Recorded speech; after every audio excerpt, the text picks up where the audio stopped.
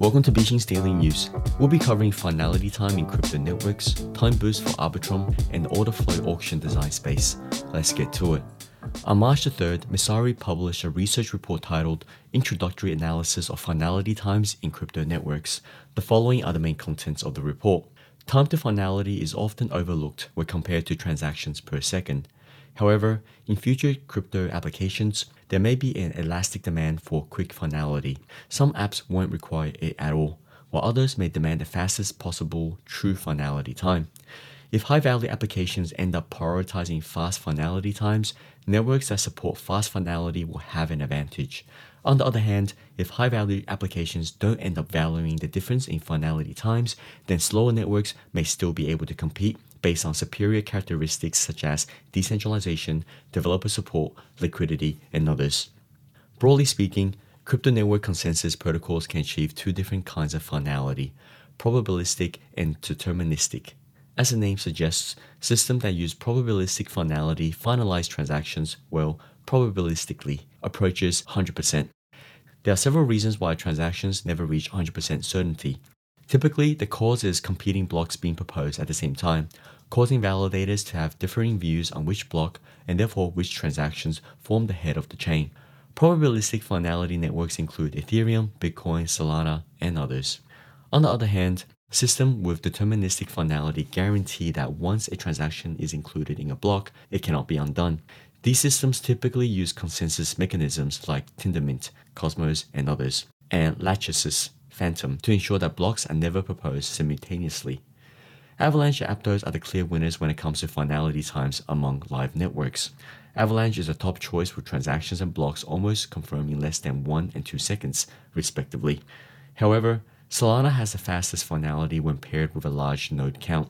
Although Solana has near identical block finality, or slots as called in Solana, as Avalanche, it has nearly triple the node count. Solana suffers from a high finality time variance at extremes. The cause of this problem is not well understood. If the teams contributing to Solana's core can solve it, they will boost the network's value proposition significantly, as Solana maintains their advantage compared to its competitors. Use case for fast finality include on-chain games with high activity and complex interactions, high-frequency flash loan leverage, and a Swift-like system executed via on-chain credentials and smart contract checks. The analysis of finality times in crypto networks is an important consideration for future applications. Some high-value applications may demand the fastest possible true finality time. For these type of apps, networks that support fast finality will have an advantage over slower networks, contrasting the Ethereum rollup-centric consensus in the crypto space today. On March 2nd, Off-Chain Labs published a research report titled Time Boost, a new transaction ordering policy for Arbitrum on Medium. The main contents of the report are as follows. The Arbitrum sequencer receives transactions from users and publishes an ordered sequence, which serves as input to the execution stage of Arbitrum. Currently, the sequencer follows a first-come, first-served sequencing policy. There's a lot to like FS about FC. It's simple and easy to explain. It seems intuitively fair. It minimizes latency because the policy allows each transaction to be appended to the sequence immediately on arrival. Other rollup protocols uses FC/FS as well. Optimism does, and based on descriptions of other systems, they seem to do so as well. But FC/FS have some disadvantages, mainly that it can induce latency racing behavior, where sophisticated actors spend money and effort in a wasteful arms race to get closer to the sequencer, so they can get their transactions in slightly ahead of their competitors. Every transaction is timestamped when it arrives at the sequencer. A transaction can choose to pay an extra priority fee, which will give it a time boost, making its timestamp slightly earlier, but up to 0.5 seconds. 0.5 seconds reflects a trade-off. We want transaction senders to be able to buy a large enough boost that they have incentive to buy a boost rather than trying to engineer latency, which makes us want to have a larger maximum boost. But also we want to minimize the impact on the latency of non-boosted transactions, which will potentially have to wait for this period in case a boosted transaction might arrive after them, which makes us want a smaller minimum boost. I think 0.5 seconds balances the trade-off reasonably, although others might have good arguments for a slightly smaller or larger value. We expect that most transactions won't buy a time boost, so no changes are needed in wallets or application user experience. Sophisticated parties who are already constructing Arbitrum transactions programmatically can decide whether to buy a time boost and how much to buy, based on whether they are competing with others for early positions and how much they value being first. Legacy transaction types should continue to work as before, so that no changes are necessary for most users and developers. As always, Arbitrum could charge gas fees on L2 but would ignore the priority fee fields in legacy transaction formats. Many existing transactions send a non-zero priority fee to Arbitrum. Arbitrum does not collect that priority fee, and that shouldn't change. Transactions that want a time boost would use a new L2 transaction type, which will be the same format as legacy transactions, other than having a different transaction type label. For the new transaction type, the Ethereum priority fee field will be interpreted as a time boost fee and will be collected by the Arbitrum chain. The Arbitrum sequencer would apply the time boosted formula, adjust timestamps accordingly, and sequence transactions in increasingly order of the adjusted timestamp. One consequence of the policy would be that transactions that didn't pay for time boost will experience an extra 0.5 seconds of latency because the sequencer will need to wait to see if any transactions coming soon after have had a boost. But no transaction will ever need to be held for longer than 0.5 seconds.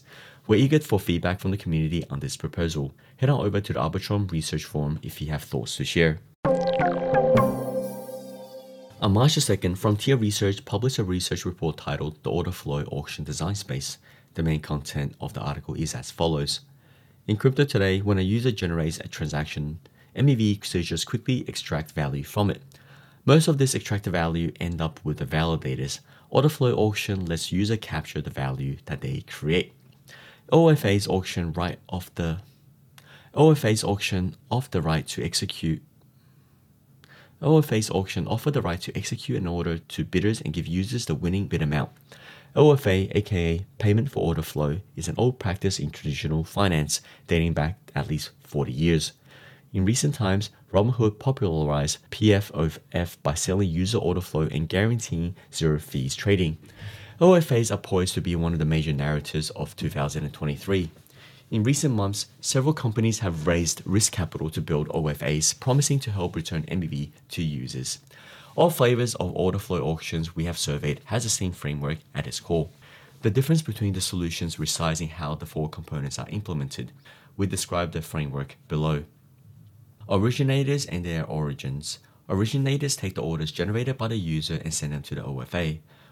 Orders can be any state transition request, whether an Ethereum transaction to mint an NFT or a signed RFQ requesting to swap a token for another. Order flow auctions can be designed for arbitrary order types or can be designed around an application-specific order type. Auctioneer information.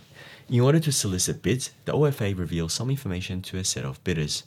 The OFA must make a decision on the amount of information it reveals and the set of bidders it reveals it to. Bidders and their bid. The bidders must then send their bids back to the OFA. The OFA must decide how it selects winning bids. It can be based on the amount of inclusion fees it generates or the amount of value it returns to users. Winning bid and its inclusion. Finally, the auction needs to send the winning bid for inclusion in the chain. The OFA must provide reliable inclusion guarantees, which can be done through trusted or permissionless mechanisms for settlement. Orderflow auction design decisions. An OFA implementer needs to decide if it will support arbitrary order types or aim for an application-specific order type. While the generic route is attractive from a market size perspective, it will inevitably incur a loss of efficiency relative to an application-specific system. A specialized OFA designed for a narrow use case like swaps can optimize a system for user experience while targeting a large part of the market. We predict OFA implementations will cluster around 4 distinct designs, which serve independent needs around price discovery and execution, as well as find efficiencies from specialization towards swap use cases or arbitrary transactions. To continue hearing more, please subscribe to beachingventures.substack.com for a daily newsletter and follow Twitter account Beaching Ventures to hear the rest. This is Celine from Beaching Ventures. Thank you for listening, and we will see you tomorrow.